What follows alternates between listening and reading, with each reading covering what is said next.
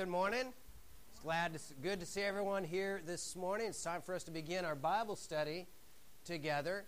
And we've been talking about basics of Christianity, things that new Christians might want to know, do need to know. And so we're building on this discipleship path that Jay set us on last quarter and building on that. And again, remember Jesus said, make disciples of every nation, baptizing them in the name of the Father, the Son, and the Holy Spirit. And then he said, and teaching them to observe everything I have taught you. And so that's what we've been talking about in our Bible class for the past few weeks.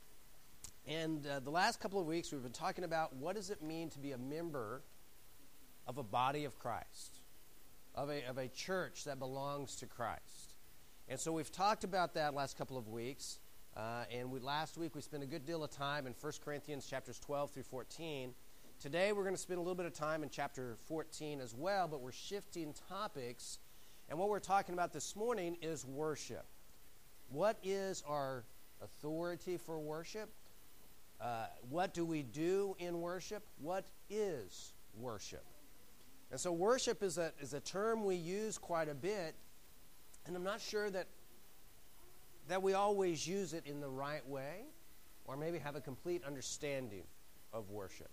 So some of you have known me for a while and you've heard me talk about worship in the past. So those of you that may remember, or maybe someone else who already knows, where do we get this word worship? Where does it come from? Does anyone know?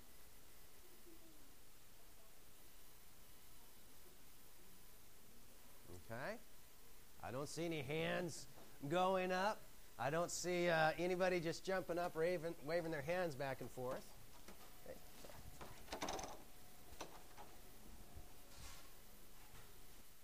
Okay. In the Greek Bible, the Greek New Testament, the word is proskuneo.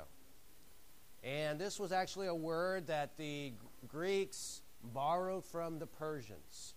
But proskuneo literally means to bow yourself, prostrate. Always get those wrong.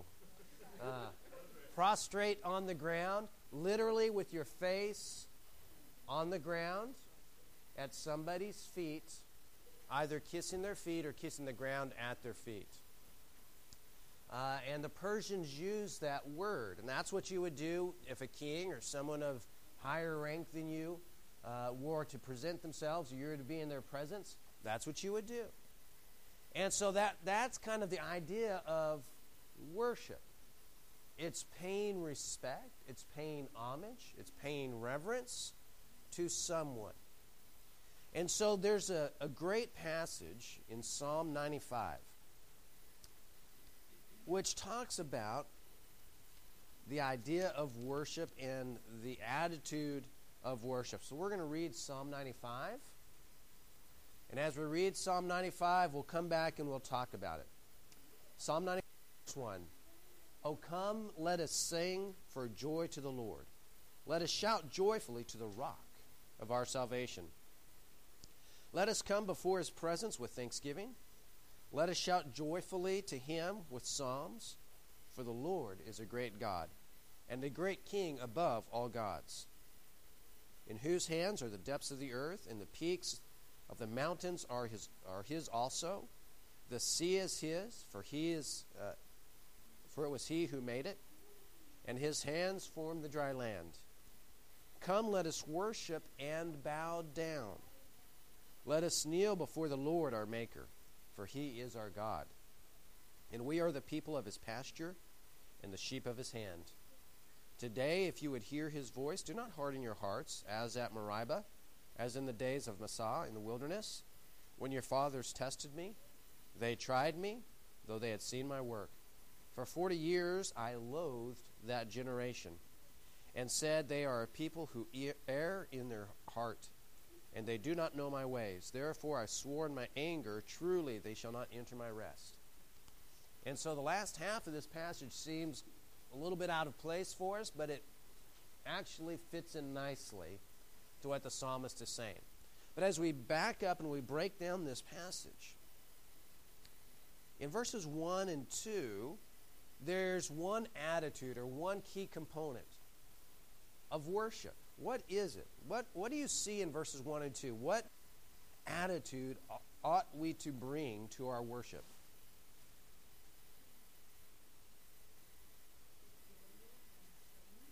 Okay, so there's an idea of joy and singing. Okay? And what is the reason for that joy and that singing? Thanksgiving? Okay. Thanksgiving because of who God is, right? So who is it about God, or who is God? Actually, that's in verses 3 and 4.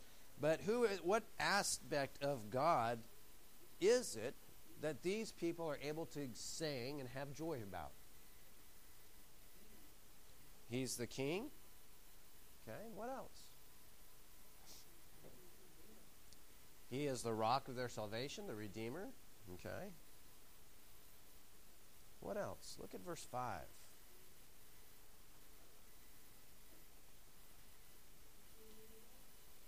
He made it all.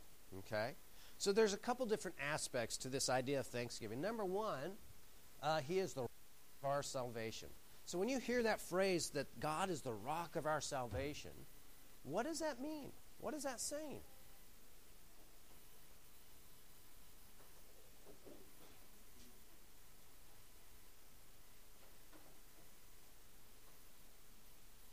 Is he talking about a little pebble that you pick up, a little pea gravel maybe that you have on your driveway?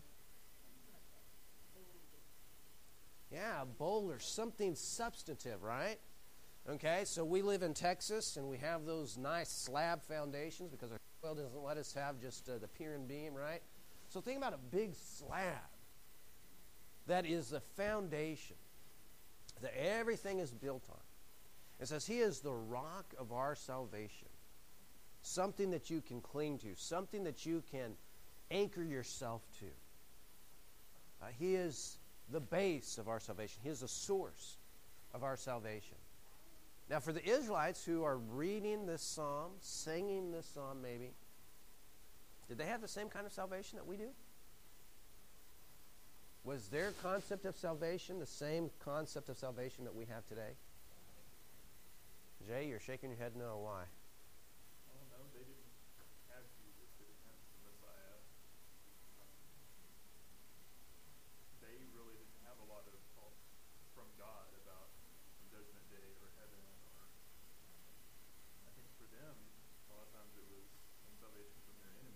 People that would do bad things. Absolutely. And especially for the Israelites, who was the great enemy of their past that they were able to get freedom from? Egypt, right? So God provided them a way to come out of that slavery in Egypt to have their own kingdom, to have their own life. Okay? And so they're thankful for that. So if they were thankful for that, as Christians, as we look at this psalm, how does this relate to us in terms of our thanksgiving, our joy?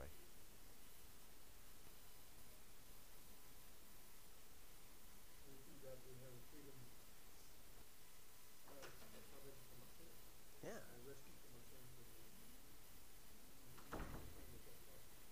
Absolutely. Okay, and so we have that freedom from sin. We've been redeemed out of that sin, brought out of that sin. We have our freedom from that. And we ought to be able to be joyful about that, right? And to be thankful for that. Okay, so the first thing we see in Psalm 95 is the attitude of worship that says, I'm going to be thankful to God because of what He has done, but I'm also, in terms of my salvation, but also, it says, let us come before His presence with thanksgiving. Let us shout joyfully with psalms. Because, verse 3, the Lord is a great God. He's a great king above all gods. So there's a claim about Him. He's a great king. He's the one true God above all other gods that might be worshipped in the world. Verse 4, in whose hands are the depths of the earth, and the peaks of the mountains are His also. The sea is His, for it was He who made it, and His hands formed the dry land. So what is this saying? What is this saying to us, first of all, about God? Okay, He gives us all. What do you mean by that, Linda?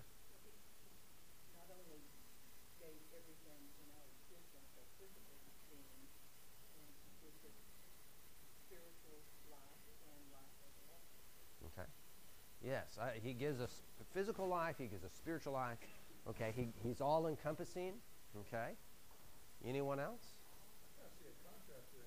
Okay. The third, fourth, and fifth verses there are showing how great, powerful, and mighty God is. And yet the first and second verse, He cared about us. He loved us. He wanted to have a relationship with us. Even though we're lowly and not nearly as great and powerful as He is, He helped us. Yeah. He helped us anyway. Yeah. Even though He is so great and powerful as well. Absolutely. And so we can be thankful that we can have joy because here is this great God, right? So I think everything Bill is saying is right on. I think everything Linda's saying is true and accurate. But if we dig a little bit deeper here in the context, I think really pulling out what Bill mentioned, the Israelites lived in a social context with the neighbors around them, the other nations around them, that they had a God for the ocean, they had a God for the sky, they had a God for the ground, and that God may or may not be have a disposition to help you. And so you might sacrifice your children, you might sacrifice something important to you just to appease that God, just in the hope that He's going to give you good weather for your crops, or He's going to give you good fertility in the earth for your crops. And they had everything compartmentalized as far as the gods that they worshiped. But the psalmist is saying, we worship a great God because He made the mountains, He made the sea, He made everything. And like Bill said, He's concerned for you. You don't have to try to appease Him by doing all these things. That's not to say there aren't things that we need to do to be obedient to God. But I don't have to do all these things to get God to be concerned for me. He was concerned for me first, even though He's this great God. And because of that, I can sing joyfully and yet thankfully. Okay, so that's one attitude that we see in worship, or I guess you could say there's two, joy and thankful. As we come down into verse 6 and 7, come, let us worship and bow down. Let us kneel before the Lord our Maker, for He is our God, and we are the people of His pasture and the sheep of His hand. Okay? And so now He says, let us bow down and worship. So what imagery do you get in your mind as you look at verse 6? What is that imagery? Bowing down and worshiping. What does that look like? Physically look like?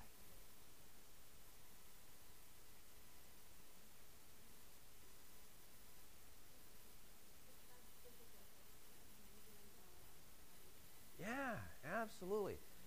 Bowing down and showing this reverence, this respect. Okay? So, we can pick on Ozzy and Stephanie for a moment. Ozzy, when you go home today, is Stephanie going to bow down and kiss your feet this afternoon? She's not going to do that for you? No? Kimberly's not going to do that for me either. Devonna, you going to do that with Jay? Okay. And yet that's the imagery that we have. And so on the one hand, the psalmist is saying, come to God with joy and thanksgiving, and yet also come to Him with deep reverence and respect and showing honor and homage. Can you do both of those things at the same time?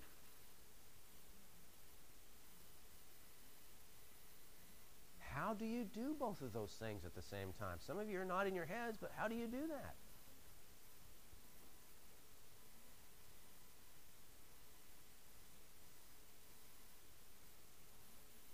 You've got a long time before worship starts, guys.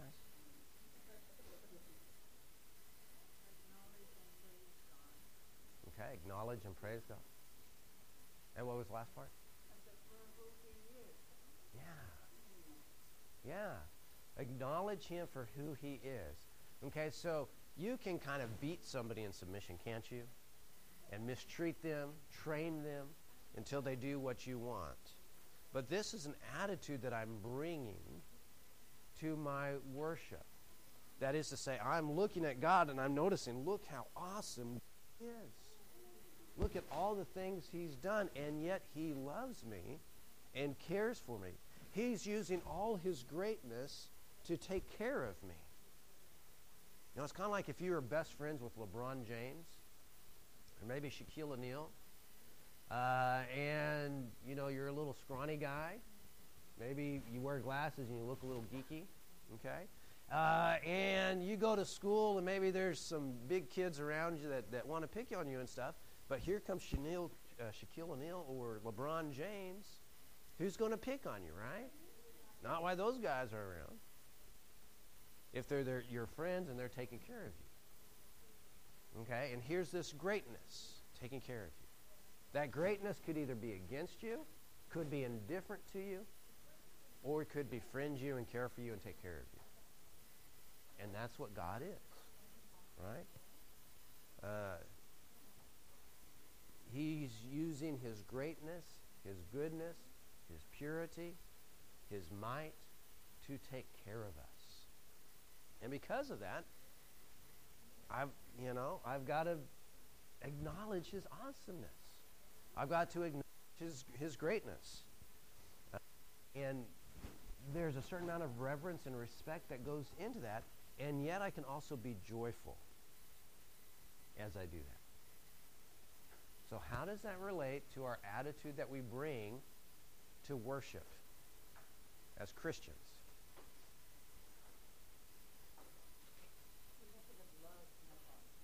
Okay. Okay, love for God? Love for one another. Okay. All right. Yeah, I think that's true. We have to have love. We need to have love for God and for others. What does that look like in terms of how I worship? Okay, so Jay's sick this morning. He was sick yesterday. Bill's singing for us in worship. As we sang those songs, what does that look like for my worship? Nancy's not getting up here moving her arms around directing the songs, right? And so what does it look like for Nancy? She's sitting there in a chair and somebody else is leading songs. How do I have respect, reverence, homage, and yet thanksgiving and joy at the same time?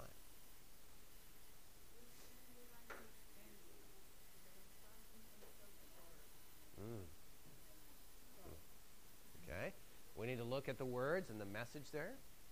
Nancy, was that I want to say something, Si? Well, sometimes people outside of the church think of everything in the church as being very somber and serious. But we need to be serious about it, but we need to show our joy. Right. Okay. I'm very, even though I'm not a real expressive person, I'm very joyful to be here today. Absolutely. And I think that's an important thing. Absolutely. Okay. I think song is a way for us to express ourselves without, everybody, like we would at a football game, hooping and hollering and cheering. But song sort of lets out a lot of emotion. And if we're singing it like we mean it, then I think we encompass all of those different attitudes of worship. Absolutely. Okay. If we sing like we mean it, as opposed to maybe I can't believe this guy's leading this song again. We just sang this a couple weeks ago. Meaning I hate this song. I wish we would have more of this kind of song instead of this kind of song. We can fill our minds with all sorts of negative things that take us away from having joy, having emotion, good emotion, having respect and reverence as we sing to God, right? And sometimes there's a struggle because all of us have our favorites, right? I remember, when I was a kid, my mom would sing songs out of the hymnals that she had and that sort of thing. And those songs mean a lot to me. I sing them for my kids, and they ask me to, Dad, please don't sing anymore, okay? But we all have songs that maybe mean more to us than others. And we can get so caught up in we need more of this, less of this, or whatever, that we miss what we are doing. So much focus, many times in a public worship setting, is on the person leading a particular aspect of worship rather than what I'm bringing to the worship service. All right? Okay, so let's look at the last few verses here of Psalm 95. And notice, first of all, that really this closing section begins in verse 7. Today, if you would hear his voice, last sentence in verse 7. Today, if you would hear his voice, do not harden your hearts as at Meribah, as in the days of Massah in the wilderness, when your fathers tested me. They tried me, though they had seen my work. For 40 years I loathed that generation, and said, they are people who err in their heart, and they do not know my ways. Therefore I swore in my anger, truly they shall not enter my rest.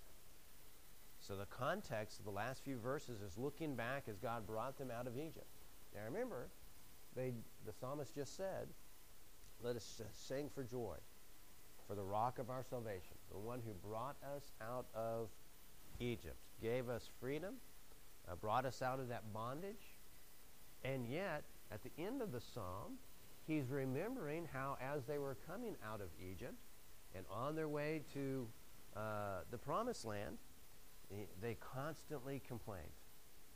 And Meribah at Massah, that was one of the places where they complained because there wasn't water. And the water, God made the water spring up like bitter water. Maybe there's already bitter water there. I got to remember here. The water was bitter, and they complained. They couldn't drink it. And they complained to God. They did not trust God. And as a result of that, God chastised them. Okay? And yet he still gave them good water to drink. But the psalmist is saying, recording the words of God, they don't know my works. They don't know me, even though they've seen my works. I mean, can you imagine being an Israelite?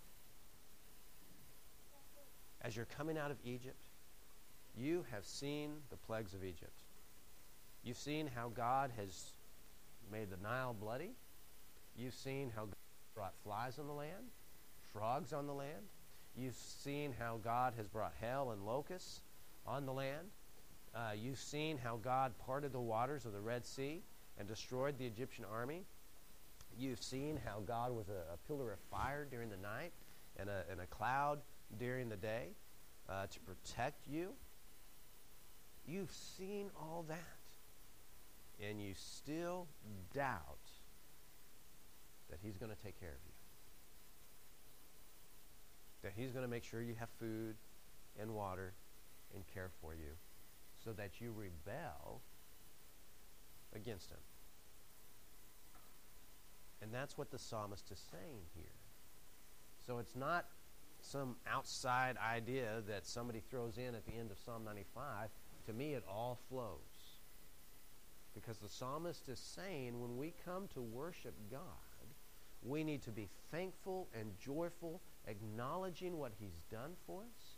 And we need to be, at the same time, respectful and reverent, knowing his greatness, and be humble in our attitude without doubting that he continues to take care of us. So sometimes when we're in worship and we have these moments where we're tempted to complain, that guy prays too long. That guy prays too short. That guy prays too fast. That guy prays too slow. This guy uses all these phrases. In Tennessee, I don't hear it so much down here, but in Tennessee, everyone prayed, guide, guard, and direct us. Bill, have you heard that before? Okay. And that phrase is almost ad nauseum. And sometimes when I'm leading in worship, I need to stop and think, am I just using cliches that I'm used to hearing? But by the same time, I need to also not just pick out every little thing in worship that I don't like. Because when I do that, aren't I kind of like the Israelites who complained and rebelled against God? And so I need to think about, as we think about worship, as a participant in worship, what is my attitude? What's my purpose here? What's my purpose? Does anyone have any questions or comments before we go on?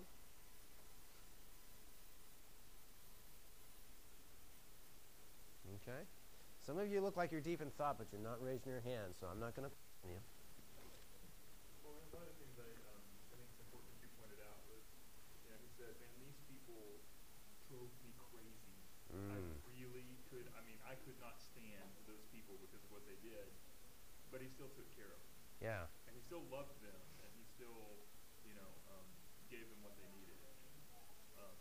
In verse 7, where it talks about, the sheep, and he's the shepherd, and, just because we annoy God sometimes doesn't mean that he is,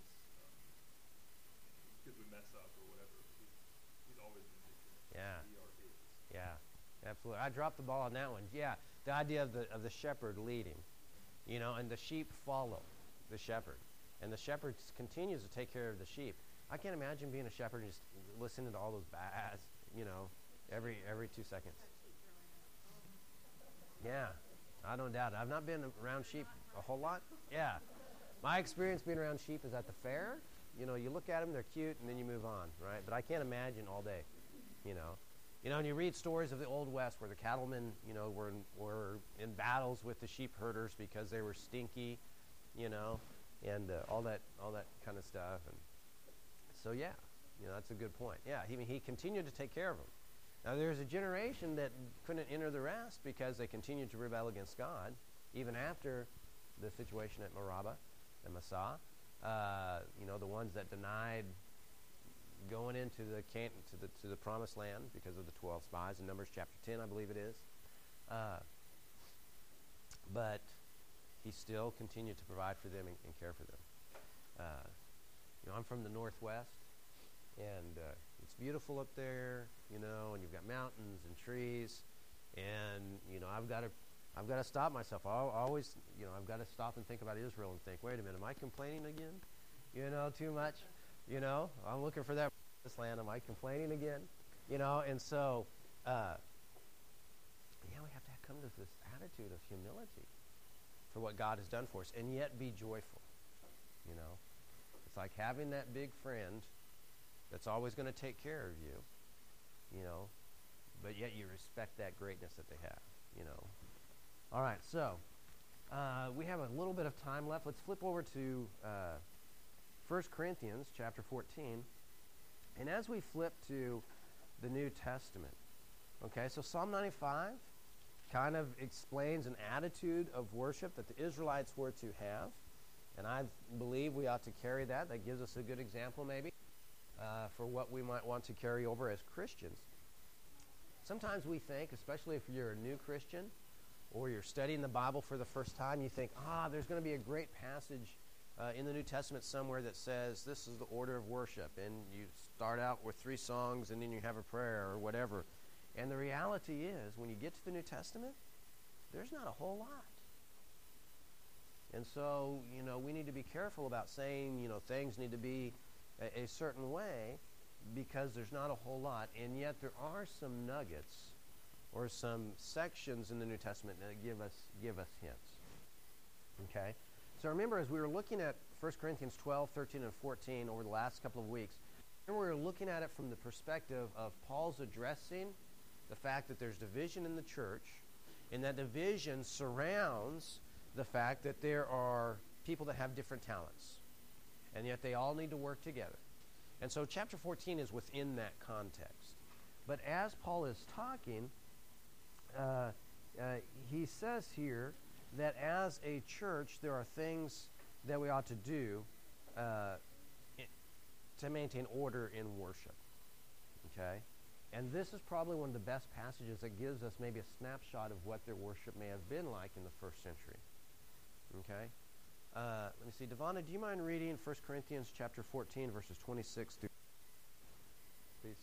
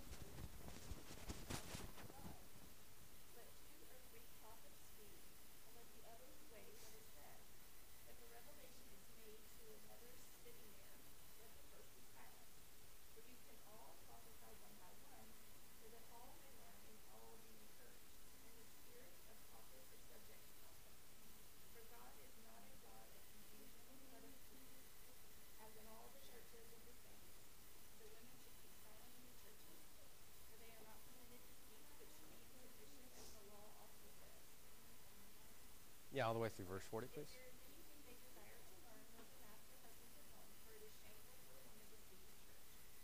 Or was it from you that the word of God came? Or are you the only one that is preached?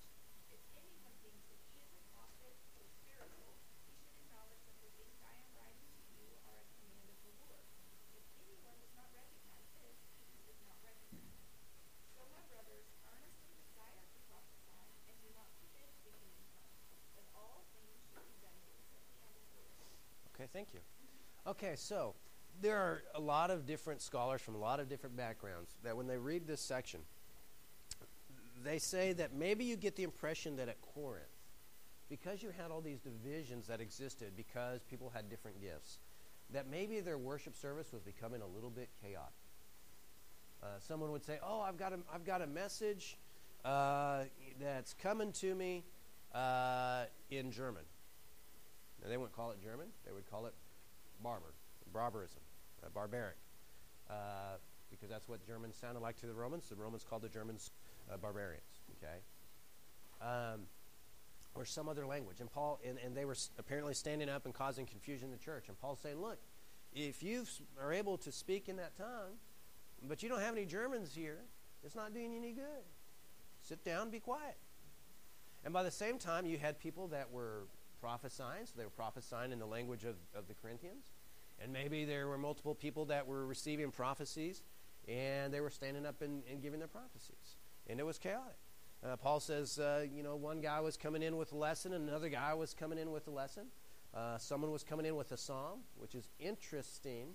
Now, does that mean they were coming in to sing the psalm or to teach the psalm? We'll get to that in just a second.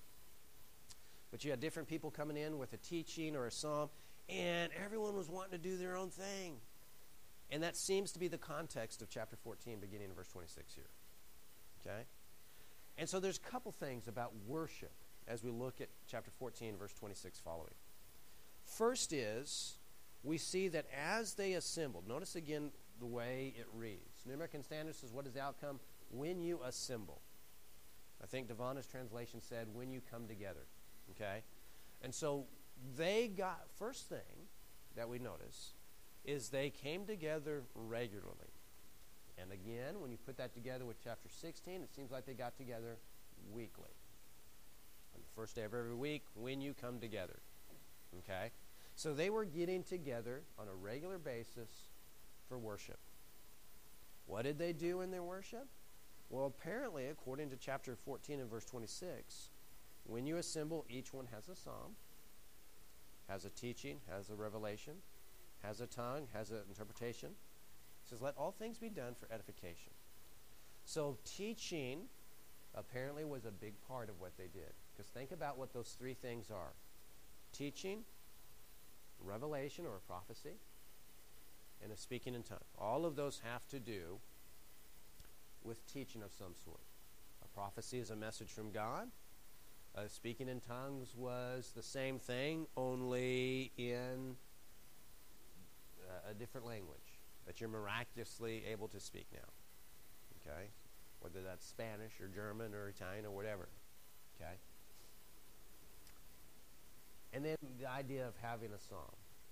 In the tradition of the synagogue and even of the first century, typically when you would come in for worship in a Jewish setting, someone would read a passage either from the Psalms or from the Law, from the Pentateuch or the Psalms. And then they would give a sermon on that passage. And so it could be that Paul is talking about reading a psalm from the book of Psalms. There are also others who say that maybe this is talking about someone who has written a song to be sung in the church. Okay? I lean towards the reading of the psalm because that seems to be what they did in the Jewish synagogue. That fits the pattern of what was done in worship of the first century outside of the church, what we know of Jewish tradition. Okay? But be that as it may, these are the things that we see them doing in the church. Now, so that's one aspect of Christian worship. If we flip over to the first half of 1 Corinthians chapter 14, look at verse 13.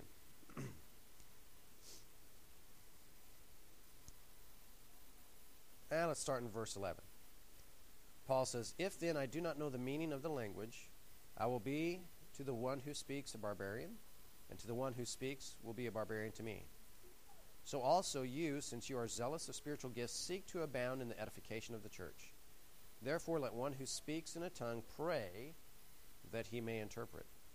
For if I pray in a tongue, my spirit prays, but my mind is unfruitful. What then is the outcome? I will pray with the spirit, and I will pray with the mind also.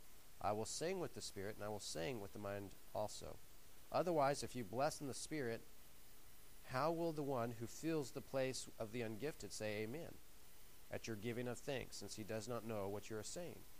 For if you are giving thanks well enough, the other person is not edified." Notice that in verse 17. The other person is not edified. "I thank God I speak in tongues more than all of you. However, in the church I desire to speak 5 words with my mind, so that I might instruct others also, rather than 10,000 words in a tongue." So again, the broad context of what Paul's talking about is don't be upset because someone has the gift of speaking in tongues and you don't. And he's addressing the idea of different gifts. But what we see here is that evidently as they came together, as we saw in chapter 14 and verse 26, we see also here in these verses in the same chapter, that as they came together, they were also singing and they were praying. And Paul's saying it doesn't do me any good to sing in a different language or to pray in a different language.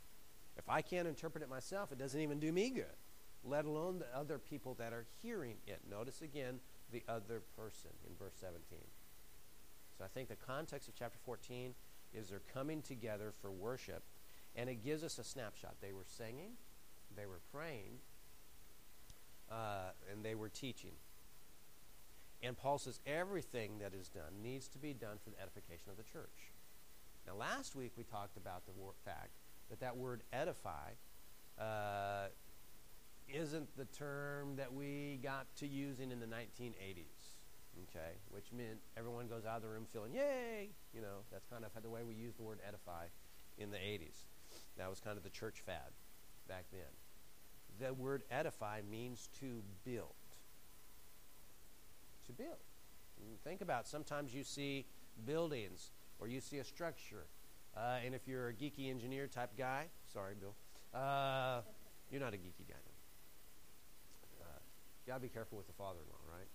Okay, but if you're one, an engineer type guy, you might call that an edifice, because that's the word, edify, edifice, to build. And what Paul's saying is everything that you do in the church, in the worship service, needs to be done to build the church. Not to make 1 or 2 people happy. Not to make sure that everyone runs out of the building saying, yay! There's nothing wrong with people being happy when they leave the church building.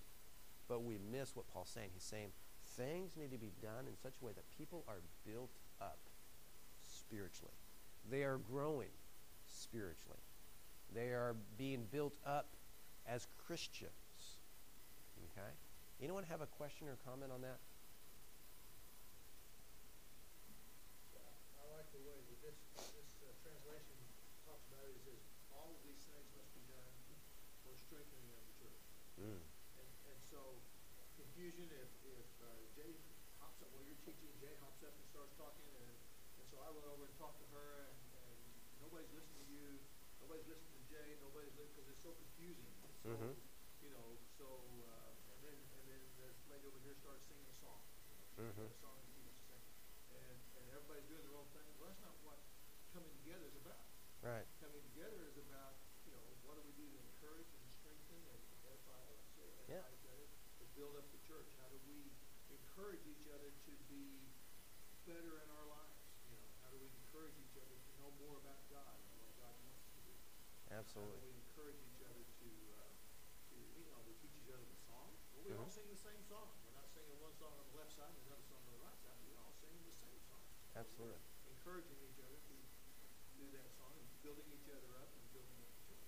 Oh, and by the way, while we're here, we share the Lord's Supper. Yeah. Oh, and by the way, while we're here, we give. And by the way, but we're here to strengthen each other. Absolutely. A little different, I think, in my opinion, a little different than the focus that we saw in Psalms 95. Mhm. That was all about God. Mm. Worship in that context Mhm. was all about submission to God and was all about thanksgiving to God. Mhm. Well, those are good things for us to teach each other and encourage Right. each other when we're here. But in Christian worship, I think the focus is a little different. Mm. It's all about strengthening each other, to do what God wants us to do. And Absolutely. of course, God wants us to submit to Him and to be humble before Him and to praise Him and thank Him. But I think this passage here that you just pointed out is really good. But a little different, I think, a Yeah. little different direction. Yeah. That Christians are forced, are instructed. Mhm. Paul said, what you guys are doing is so confusing and so disorganized Mhm. and so, if a person was, what was it, hyperactive kids, there's so much. I don't know what those are. But, Yeah. But our focus is here. We're going to focus on, and I think what you did today is a great lesson. Yeah. Where we focus on, okay, what do we do when we come together as Christians? Come together as family.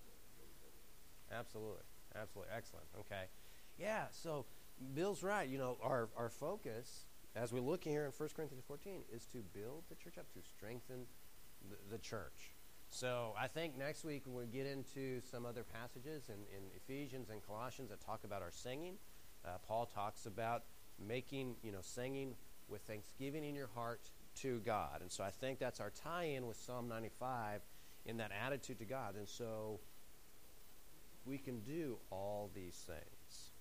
And if we're worshiping with the right attitude and building each other up, you see, if I'm not humble and I forget what God's done for me, then I come into worship and it's all about me. And that's what it's not about. And Bill's right.